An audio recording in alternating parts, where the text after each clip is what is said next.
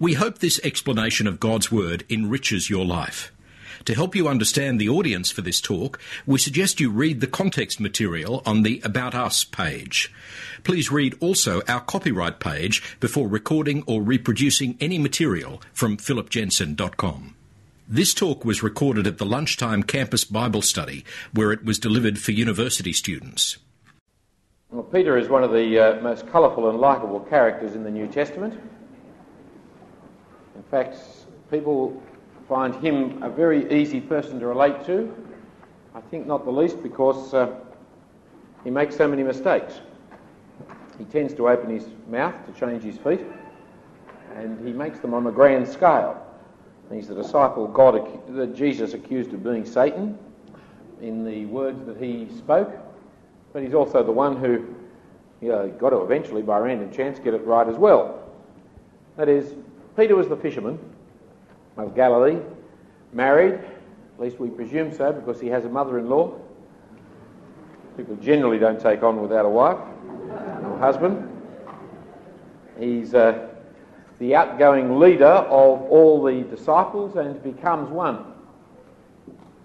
He's the first to profess Christ in Matthew 16 or Mark chapter 8. He's one of the inner band of, not just the inner band of 12, but the inner band of the three who Jesus particularly spent time with, and at great and critical moments. So on the Mount of Transfiguration, there were only 3 apostles there then, and Peter was one of them. Or in the Garden of Gethsemane, where Jesus prayed on the night he was betrayed, he took 3 particularly closely with him to pray with him, and Peter was one of them there. Peter was the one who followed Jesus to the trial, and he was the one who denied Jesus 3 times. Though his friend John could run faster than he could, and could get to the tomb at the day of resurrection quicker than Peter could, John was the kind who stood at the door peeking in. Peter was the kind who just barged straight in there to see where Jesus was no longer there to be seen. Jesus did see Peter and saw him privately after the resurrection. He appeared to 500 disciples at one time. He appeared to the 12, but he appeared personally to Peter. Something of it you can see in John chapter 21. And Peter was the one who was the spokesman on the day of Pentecost, when the Holy Spirit came upon them and they started to speak and all the world started to hear the gospel. He followed through with the evangelization of Jerusalem. And in the early chapters of Acts, it's Peter and John, and Peter in particular, who speaks the message of the gospel in the city of Jerusalem.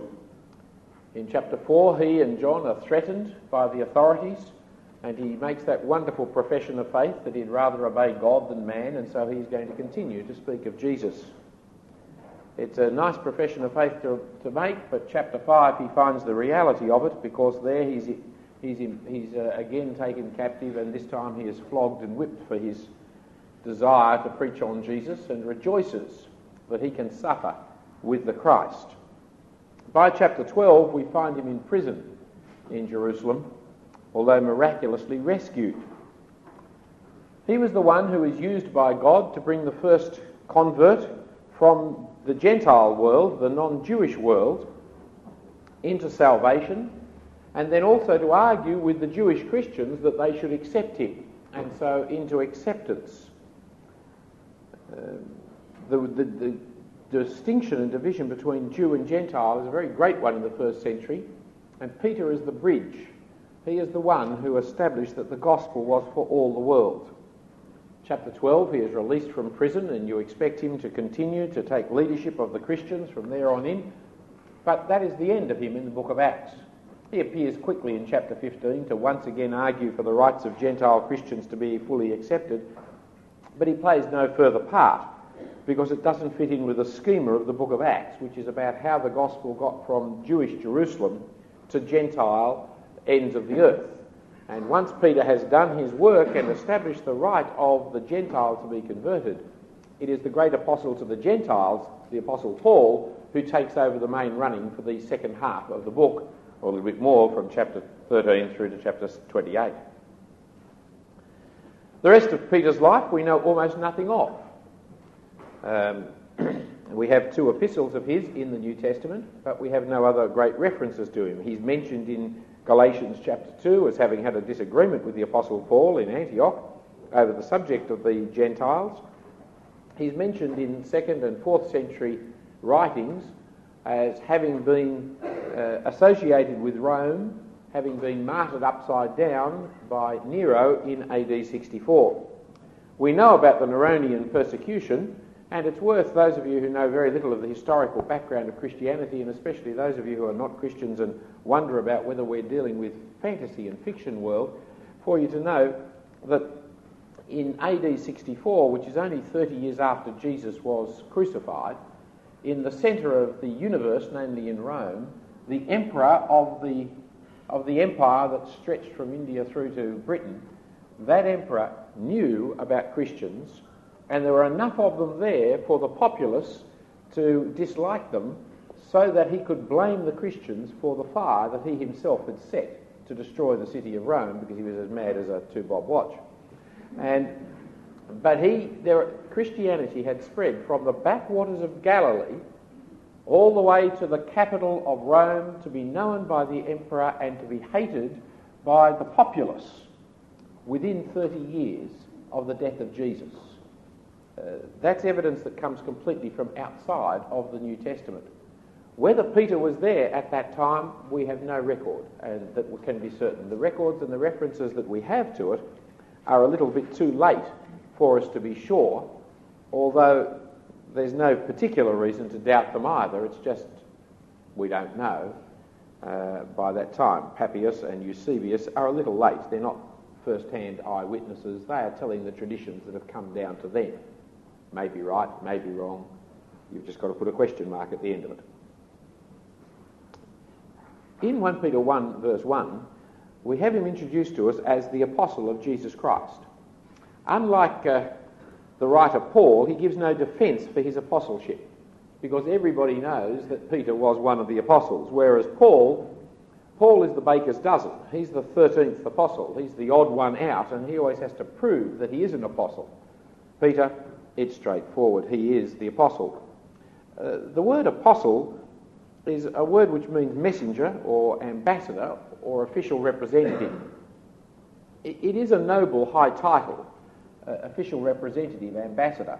But just as with the English word, the word ambassador, which refers to a particular state in the diplomatic corps which is very high and significant and stands for one who represents the government officially overseas, the word then kind of gets degenerated down to anybody who represents Australia anywhere. So, he's a great ambassador for Australia in the World Tiddlywink Society. And yes, he represents Australia elsewhere, but he's not an official kind of governmental representative. Well, the word ambassador, the word apostle is just like that. It means the messenger, the sent out one, the representative. It's the only title in the New Testament which has of Jesus Christ. So you don't have a teacher of Jesus Christ, a prophet of Jesus Christ, a speaker of tongues of Jesus Christ. Only one you ever have is the apostle, because he is the one who is the official representative of Jesus Christ. It is a significantly different role than any other role in the New Testament, which is why, in one sense, every church has an apostle who has started the church, yet in another sense there were the 12. And even the apostle Paul identifies in Acts that the 12 are separate, though he, the 13th, is also on the same standing. To them, to the apostles, was given all the promises of inspiration to convey the gospel faithfully. In the Gospel of John, there are 5 passages which talk about the coming of the Spirit in chapters 14, 15, 16, and they are passages which talk about the role of the Spirit in authenticating the message of the gospel of Jesus to the world and to the church.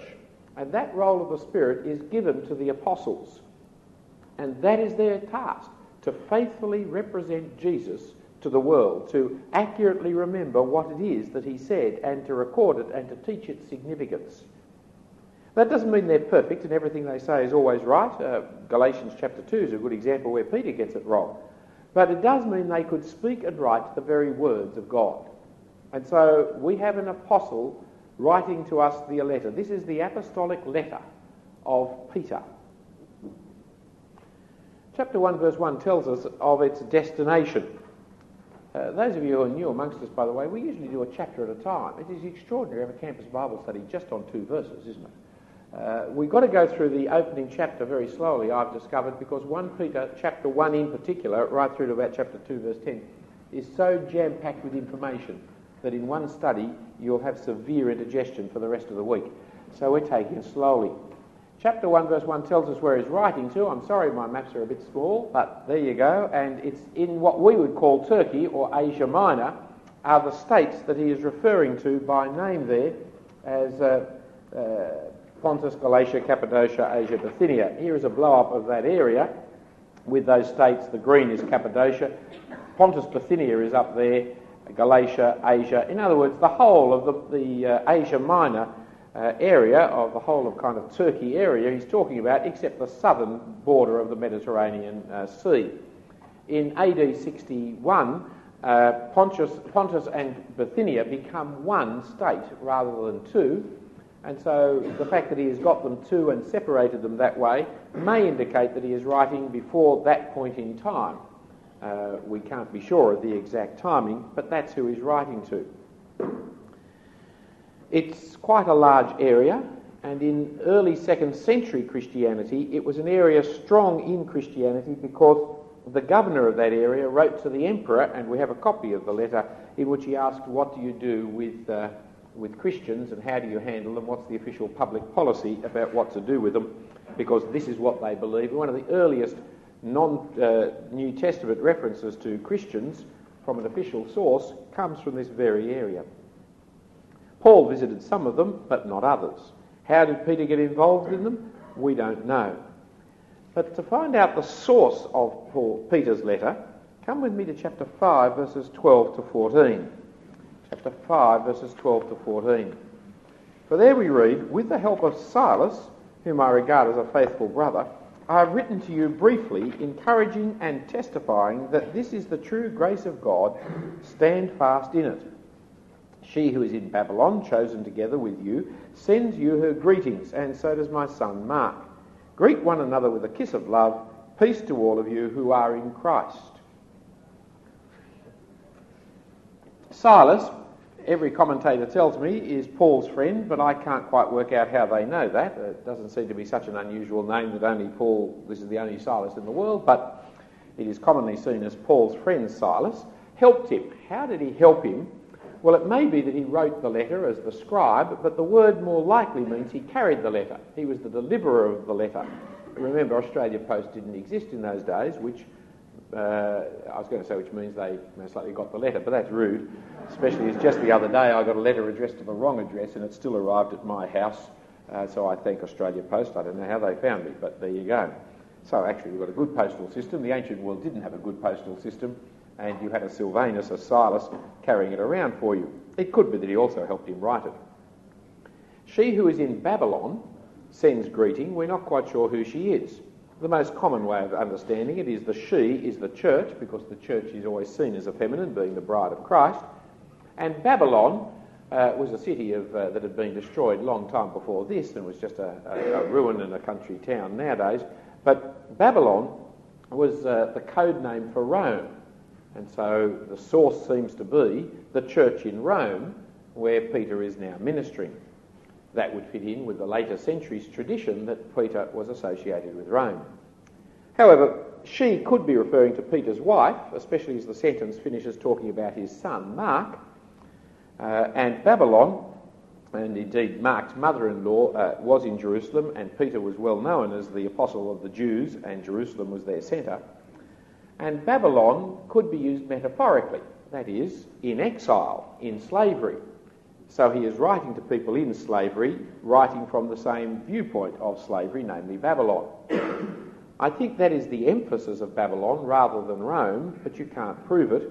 I think church is more likely than his wife, but I can't prove that either, seeing he doesn't tell us who she is, the cat's mother in Rome.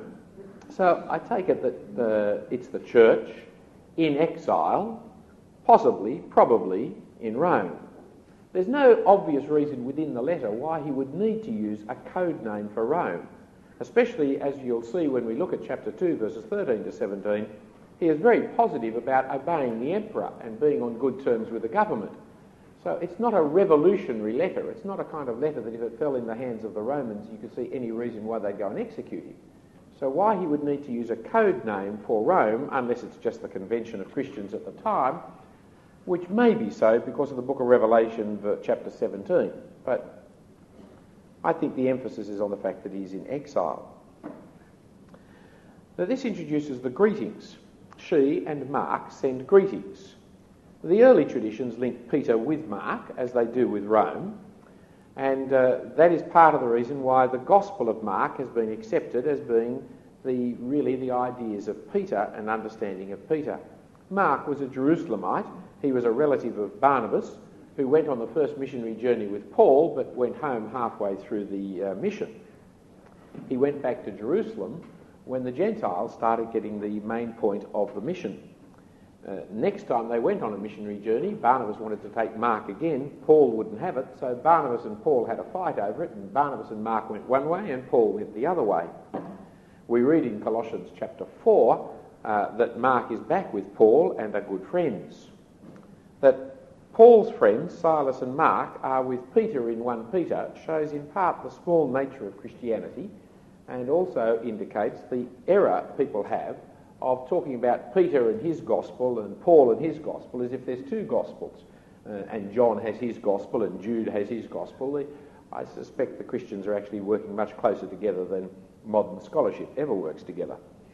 But the nature of the greetings is that mutual love and affection. Greet one another with a kiss of love. Christians are to invade the personal space of one another in love and holiness. The kind of invasion that is reserved for the family and the closest of friends, because Christians are to be calling each other brother and sister and to treat each other with that love that is genuinely of a brotherly, sisterly character, and therefore in love or in holiness, as Paul puts the same idea. Verse 14 speaks of the peace, the victory that is ours in Christ Jesus. Peace in modern English means cessation of war. The Jew wasn't ever as silly as that. We're very silly people. You're never at peace when the war stops. You're only at peace when you win the war. There's a very, very big difference. So America, Australia is not at peace over the Vietnam War.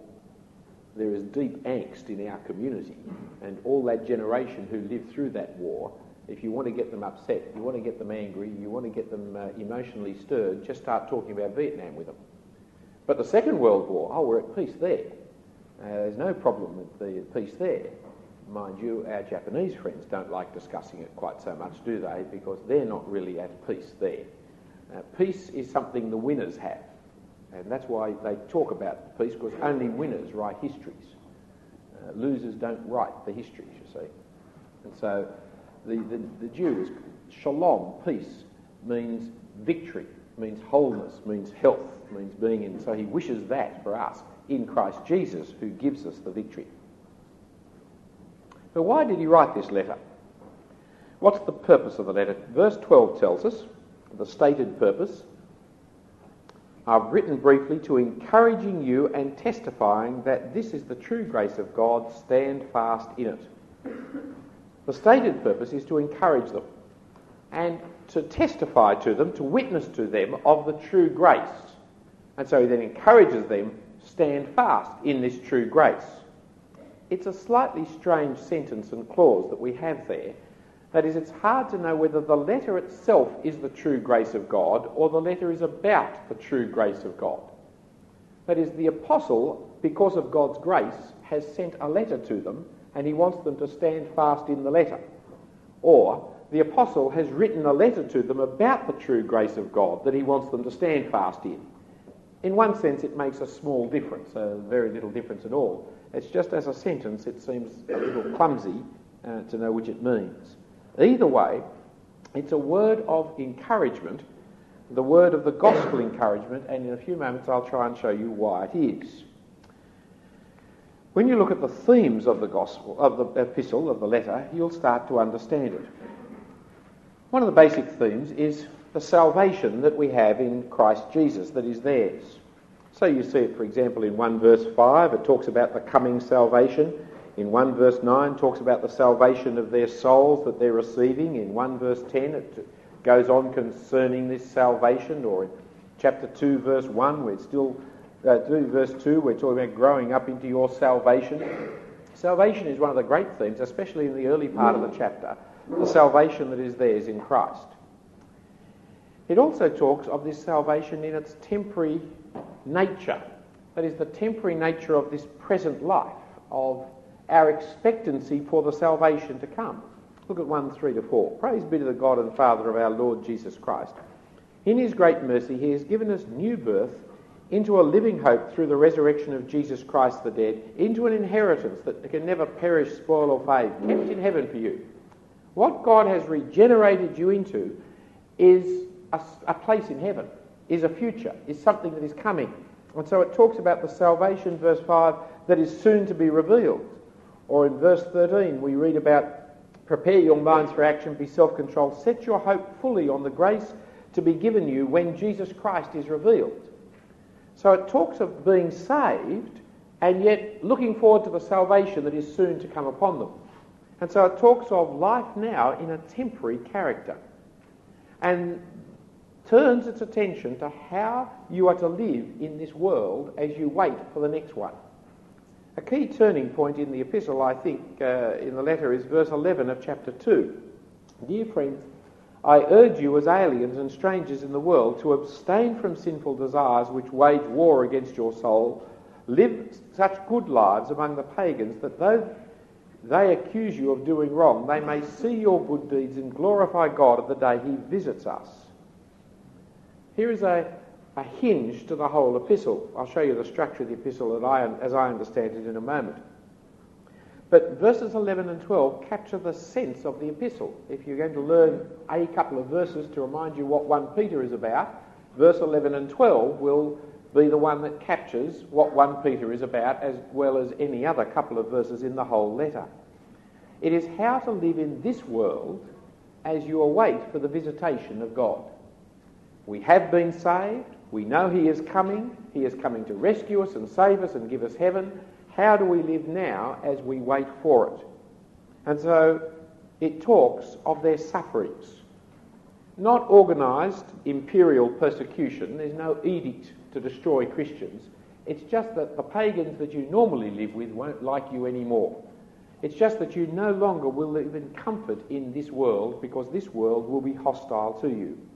And so suffering is to be expected. Verse 12 of chapter 2, live as though pagans, though they accuse you of doing wrong.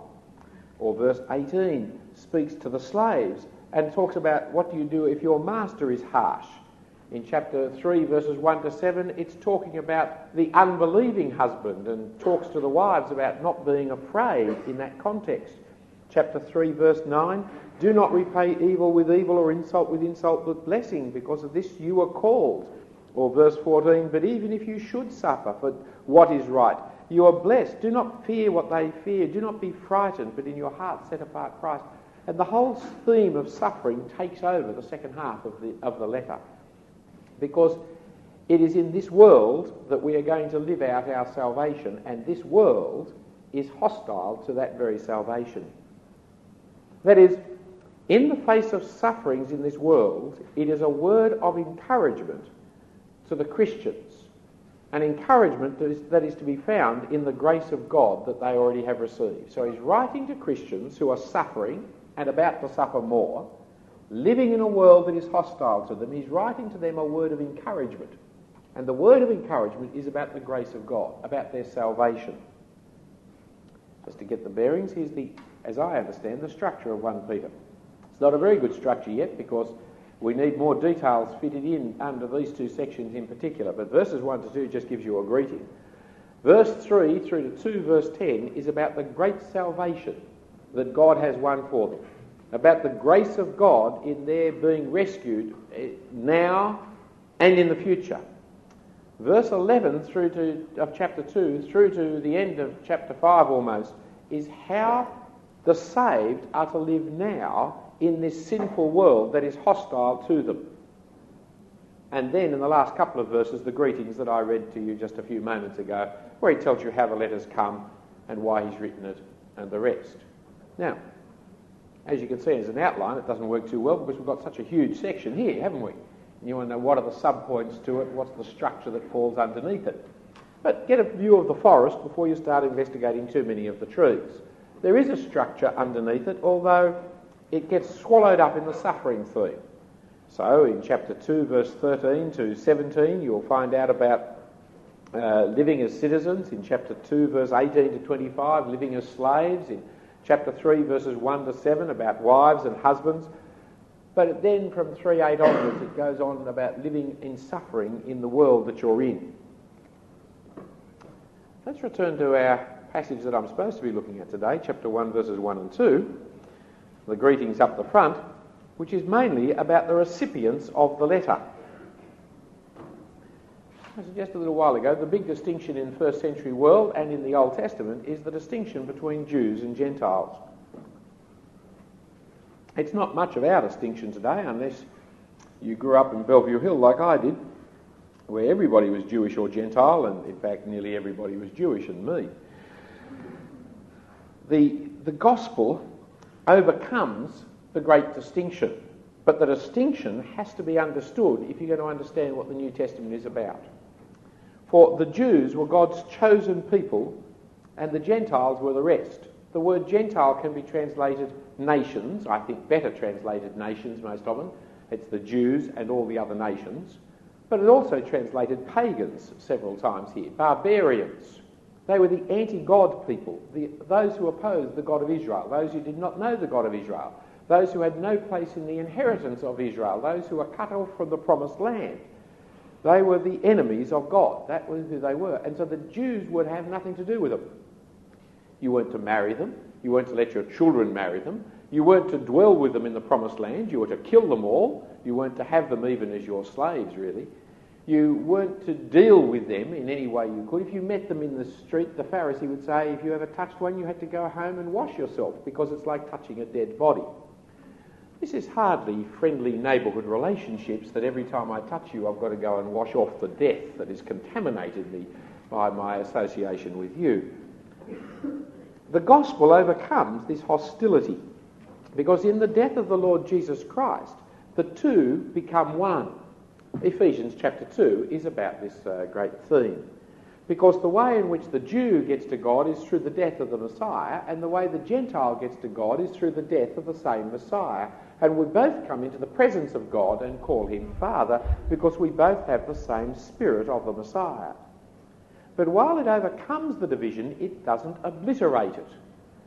That is, the gospel goes to the Jew first, and then to the Gentile. And Peter is the apostle to the Jews, just as Paul is the apostle to the Gentiles. Because I, a Jew, have become a Christian, doesn't mean that I cease to be a Jew. Because I, as a Gentile, have become a Christian, means that I will have renounced my Gentile ways, but on the other hand, I'm still not a Jew. I'm a Gentile Christian. The Jew, he has become the true Jew, because he has fulfilled his Judaism and has gone on to acknowledge the Messiah. The Gentile has become a converted Gentile and has now come under the Jewish Messiah. But the salvation is of the Jews. We Gentiles are the wild vine that have been grafted onto the true vine. The true vine is Israel. God has broken off some of the branches of Israel, but we must never think of them as anything other than the true vine, God's ancient, elect, chosen people. The distinction continues. Now, who is Peter writing to? Clearly they're Christians, because you'll see in verse 2, they are people for whom there is obedience to Jesus Christ. But is it Jewish Christians or Gentile Christians or both? Now, can I assure you that nearly every commentary that I've got, I think every commentary that I've got, and I've got about 20 of them on the book of 1 Peter, have all assured me that it is written to the Gentile Christians. I want to say that to you so that you'll know the almost total consensus of scholarly opinion that is available today. I need to tell you that in order to warn you not to believe what I say, because I'm sure it's written to the Jewish Christians, or at least I am so far. As this session wears on, I may be converted to another view. But as far as I can see, it's written to the Jewish Christians. Seeing my view is the minority view of one against the world, you need to be warned of that and not believe me. But I think it's to the Jews. He's the apostle to the Jews, and he writes to God's elect, which is one of the very Jewish ways of thinking about themselves. And he writes in a way that the NIV covers for you. The word scattered is the word diaspora. He writes to the elect of the diaspora. And the diaspora is the Jewish way of talking about the nations. When they were living as God's people in God's land under King Solomon, they were living as the kingdom of God. But when the northern tribes were destroyed by the Assyrians, those 10 tribes were scattered into the diaspora. They were scattered, they were dispersed. And that became the word for it. But the Babylonians conquered the 2 southern tribes and they further scattered them. So at the time of the New Testament, there were many, many more Jews, 4 or 5 times as many Jews living outside of Palestine as there were living inside of Palestine. And so you either lived in the Promised Land or you lived in the diaspora. Here is the apostle to the Jews writing to the elect of the diaspora. If it wasn't for verse 2, you'd think he was writing to a group of Jews. But verse 2 makes it clear that it's got to be Jewish Christians. People say it can't be to the Jews because chapter 1 verse 18 talks about them giving up the futile works, the futile ways inherited from their fathers, and they say no Jew would think of his ways inherited from his fathers as futile. But I think an Old Testament Jew would, because frequently in the Old Testament the very same Greek word is used of the ways in which the Jews were living, in the futility of their mind. Certainly the covenant of Moses is not a futile way to live, but the ways in which the Jews lived in rejection of the covenant of Moses was indeed a futile way that they handed down to their children. In chapter 4 it talks about the pagans the pagans are unhappy with you because you no longer live in debauchery and in drunkenness as you used to with them. And I think it is the anti-Semitism that has come from it is the pro-Semitism that has come from our guilt about anti-Semitism that makes us unable to accept that Jews are sinful. That is, the Holocaust was an awful thing, and we must never pretend it was anything else but awful. It was dreadful. And the racism that gave rise to that, which led to the persecution of the Jews, is something that the world is right to be repentant about and deeply sorry over. However, we mustn't move to the point of losing touch with reality. A Jew can be debauched just like a Gentile can. A Jew can be a drunkard just like a Gentile can. And when you read the New Testament, you read the Gospels and the preachings of John the Baptist or the rest of it, you'll see that there was no idea amongst the first century Jews that were Christian that the Jews could not be sinful. And of course they could be doing the same things that the pagans were doing, and yes, the pagans could be unhappy that now, through the gospel of Jesus, the Jews becoming Christians were no longer living like that. It doesn't seem to me that's a reason to overthrow the words that is the Jewish Christian. But please, remember, everybody else in this world thinks it's Gentile Christians. You keep thinking that. I don't mind you being wrong. At least you're wrong with the best company, except for me. However, let's see what he does say of them. 2 things in particular. They are elect and they are strangers. Now, God chose Israel, God elected Israel to be his nation, to fulfil his plans for the future. The election means that they become not proud, you don't be proud of your election, but humbly dependent upon him. We are not God's chosen people because we're the best thing going. We're God's chosen people because out of his mercy he chose us, though we were the weakest of all the nations, though we were the smallest of all the nations. God chose us because he loved us, not for any other reason. It teaches you humility and dependence upon God. Peter is now calling these Christians God's elect. And this election that he is talking about here is a Christian election and a Trinitarian election. For he goes on in verse 2 to explain their election. It happens by the Father's foreknowledge. God is seen as God the Father. He is called the God and Father of the Lord Jesus Christ in Ephesians 1 verse 3, Ephesians 1 verse 17, and here in verse 3 as well. That is, the word father is a despised word in our present society, especially when it is associated with authority, because that adds up to a thing called patriarchy, which is the boo-hiss of this world today. There is nothing more politically incorrect that I can imagine than to say, I believe in patriarchy. So, I believe in patriarchy. I believe in it because the God of the Bible is the patriarch of all patriarchs. He is the one from whom patriarchy has come. He is not just accidentally the father of some people, he is eternally the father of his son. It is of his very nature to be the father. Christians, of all people, cannot be anti-patriarchal. Now, that is not to say Christians approve of all the wickedness that all fathers have done in all times. In fact, all wickedness done by fathers is a terrible blasphemy, because they should be representing the Father in heaven who has never done those wicked things. It is a perversion of true patriarchy, is the way sinful fathers live. But don't throw the baby out with the bathwater. The very concept of patriarchy is built into the very nature of God himself. It is the Bible's word for God. And it's interesting in the non-sexist kinds of liturgies that people are writing today that they want to pray to God without using the word Father. And so they pray, O Almighty One, or O Creator, which always depersonalises God, at the very point at which I'm talking to him as the person. It ruins prayer. We approach God as our Father in heaven, as Jesus taught, and it requires the Spirit of God to know God as Father. It is a great worry when people who claim to have the Spirit of God want to drop Father out of the way in which they know God. It makes you wonder whether they have the Spirit at all. His election, his choice, was by his foreknowledge.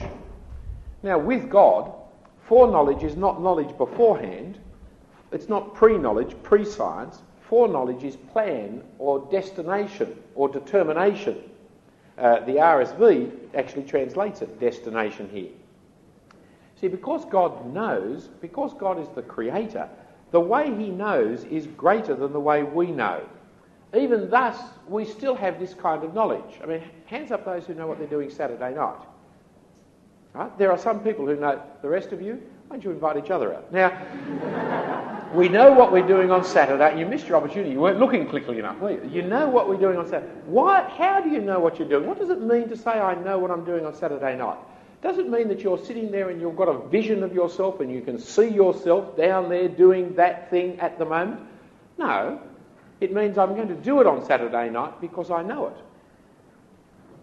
Now, the trouble with the illustration is you and I are not God, and we might break our leg and not get there on Saturday night. That's right. The place might burn down. We can't make it on Saturday night. We're not perfectly in control.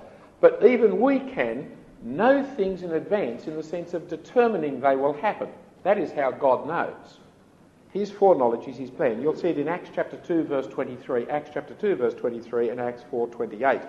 Acts 4:28. God's foreknowledge operates through the sanctifying work of the Spirit. At first sight, this is a little strange because the order of the Trinity seems a bit changed. Instead of saying Father, Son and Spirit, he says Father, Spirit, Son. It also seems strange for some of us who are well taught in our theology, because we know sanctification is a process. So how can you be chosen by a process? I mean, you're a bit sanctified, is that enough to be elected? Are you then sanctified some more and you're not yet elected? At what point are you sanctified enough to be elected? And anyway, why do you have sanctification before justification? Because it's in the next verse which talks about being sprinkled by the blood of Jesus. Surely you should be justified first and then you go through the process of sanctification. Well, if that's the problem you have with the verse, friends, let me assure you your theology is right and your biblical understanding wrong.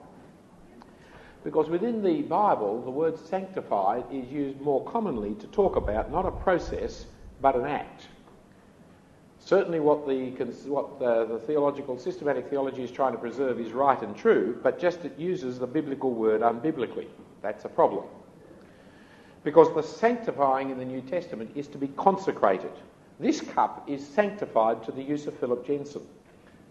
Seeing I've got a sore throat, can I encourage you to keep it that way?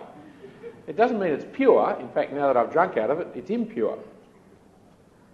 I should have backwashed it to prove it to you. It is impure. It means it's been set aside. It's been consecrated. It has been established as Philip Jensen's cup. I'll even put my initials on the side of it so as to make sure this is a PDJ cup. Right? That has been sanctified. So it speaks of the work of God. He has chosen people. How has he chosen them? By his Spirit setting them aside, sanctifying them for Philip Jensen to drink out of. No, set aside for obedience to Jesus Christ and sprinkling by his blood. That is how God's election has taken place, for obedience to his Son. Now, the obedience here is not just the ongoing obedience of life, but it's obedience to the gospel. You'll see it in chapter 1, verse 22. Now you've been purified yourself by obeying the truth. We don't like using the word obeying the gospel because we're trying to convey that the gospel is by faith, not by works, and obedience sounds a bit worksy. But the New Testament's not as embarrassed, and it uses the phrase in Romans chapter 1, verse 5, Romans chapter 16, verse 26, or in 2 Thessalonians 1:8, and it uses it here a couple of times. They've been set aside to obey the gospel of the Lord Jesus Christ, to obey Jesus, and in that obedience to be sprinkled by his blood. It's an allusion back to Exodus 24, when all the people of God met with God and he established his covenant with them. They didn't have lawyers back in those days, which was a blessing of some kind, and so they didn't have contracts to write up, and so what they did was they had covenants, and covenants were done with dramatic actions. The dramatic action there was they sacrificed a whole lot of bulls, and then he got the blood and he said, now, do you people going to obey the covenant? They all said, yes, we will obey the covenant. And he said, right. So he poured some of the blood on the altar, and then he got the other blood and he poured it on the people. A fairly dramatic thing. You would remember the dry cleaning bill afterwards. You'd remember the time you turned up to church and they threw blood all over you. Very vivid reminder of the sacrifice that is at the heart of being right with God and of being God's people. And the covenant that you are making, that God has made with you through the death, the violent death on his behalf. And so Peter is writing to God's new elect, not chosen in and by and through the physical descent from Abraham, not chosen by that covenant with Moses, but chosen through the Spirit for the covenant with the Son, sprinkled by the blood of the Lord Jesus Christ. But there's one other thing to say about these people. Not only are they elect, they are also strangers. Strangers in the world, aliens, that is, stateless people, refugees. God's chosen people are the world's rejected people. They're seen in the diaspora.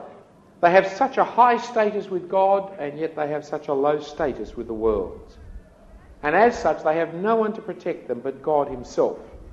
And they will suffer and be persecuted and despised and misunderstood and unwelcome and alienated like refugees always are. And they won't have their roots and their hopes and their dreams and their identity in their homeland, but rather in heaven, not in this world, but in the world to come. For the world will not love them, but despise them. And so they are God's chosen refugees. Verse 1 and 2, therefore, anticipates the theme and structure of this word of encouragement from the apostle. As the refugees, we need the encouragement because it's going to be hard to live in this world, in this university, in this semester as Christian people. We need the encouragement because the world hates us and dislikes us, despises us, and doesn't want to have anything to do with us. But that encouragement is found in the grace of God. It is found in our election to salvation. It is found in the sprinkling of the blood of the Lord Jesus Christ. It is found in the sanctifying work of the Spirit, setting us aside to be God's people. And when we hear of the grace of God in the person of Jesus Christ, then we will understand our relationship to the world, why it is we're suffering, and how to respond to that suffering. So what have you and I, as we start this session together? Well, let me ask you, are you one of God's chosen refugees? Well, you can know if you're chosen. Have you obeyed the gospel of Jesus so that his blood has been sprinkled on you? If not, please, in the yellow cards that I want you to all be filling out in a few moments, right now is a good time to fill it out so we can collect it up afterwards. It's the address card to make sure that your change of address hasn't happened this session or has happened, and keep our rolls up to date. Saves us an enormous amount on mailing, so do just fill out that card for a few seconds. If that is the case, if you know that you're not chosen and you need to be, then why don't you drop the 9 to us saying, how can I be sprinkled by his blood? We'd love to talk to you about it. But if you know that you have been, then, my friends, not only are you chosen by God, which is great news, but remember that you're a refugee. The world will not love you, and you need to learn from the Apostle Peter how to live as God's chosen refugee. Let's pray. Heavenly Father, we thank you for your word. We thank you for this word of grace. We do pray that you'd help us to understand it, that we might know our salvation and we might know how to live in the world that is out of step with that salvation. And we pray it in Jesus' name. Amen. Thank you for listening to the talks on philipjensen.com. Please check our copyright page before recording or reproducing any material on philipjensen.com.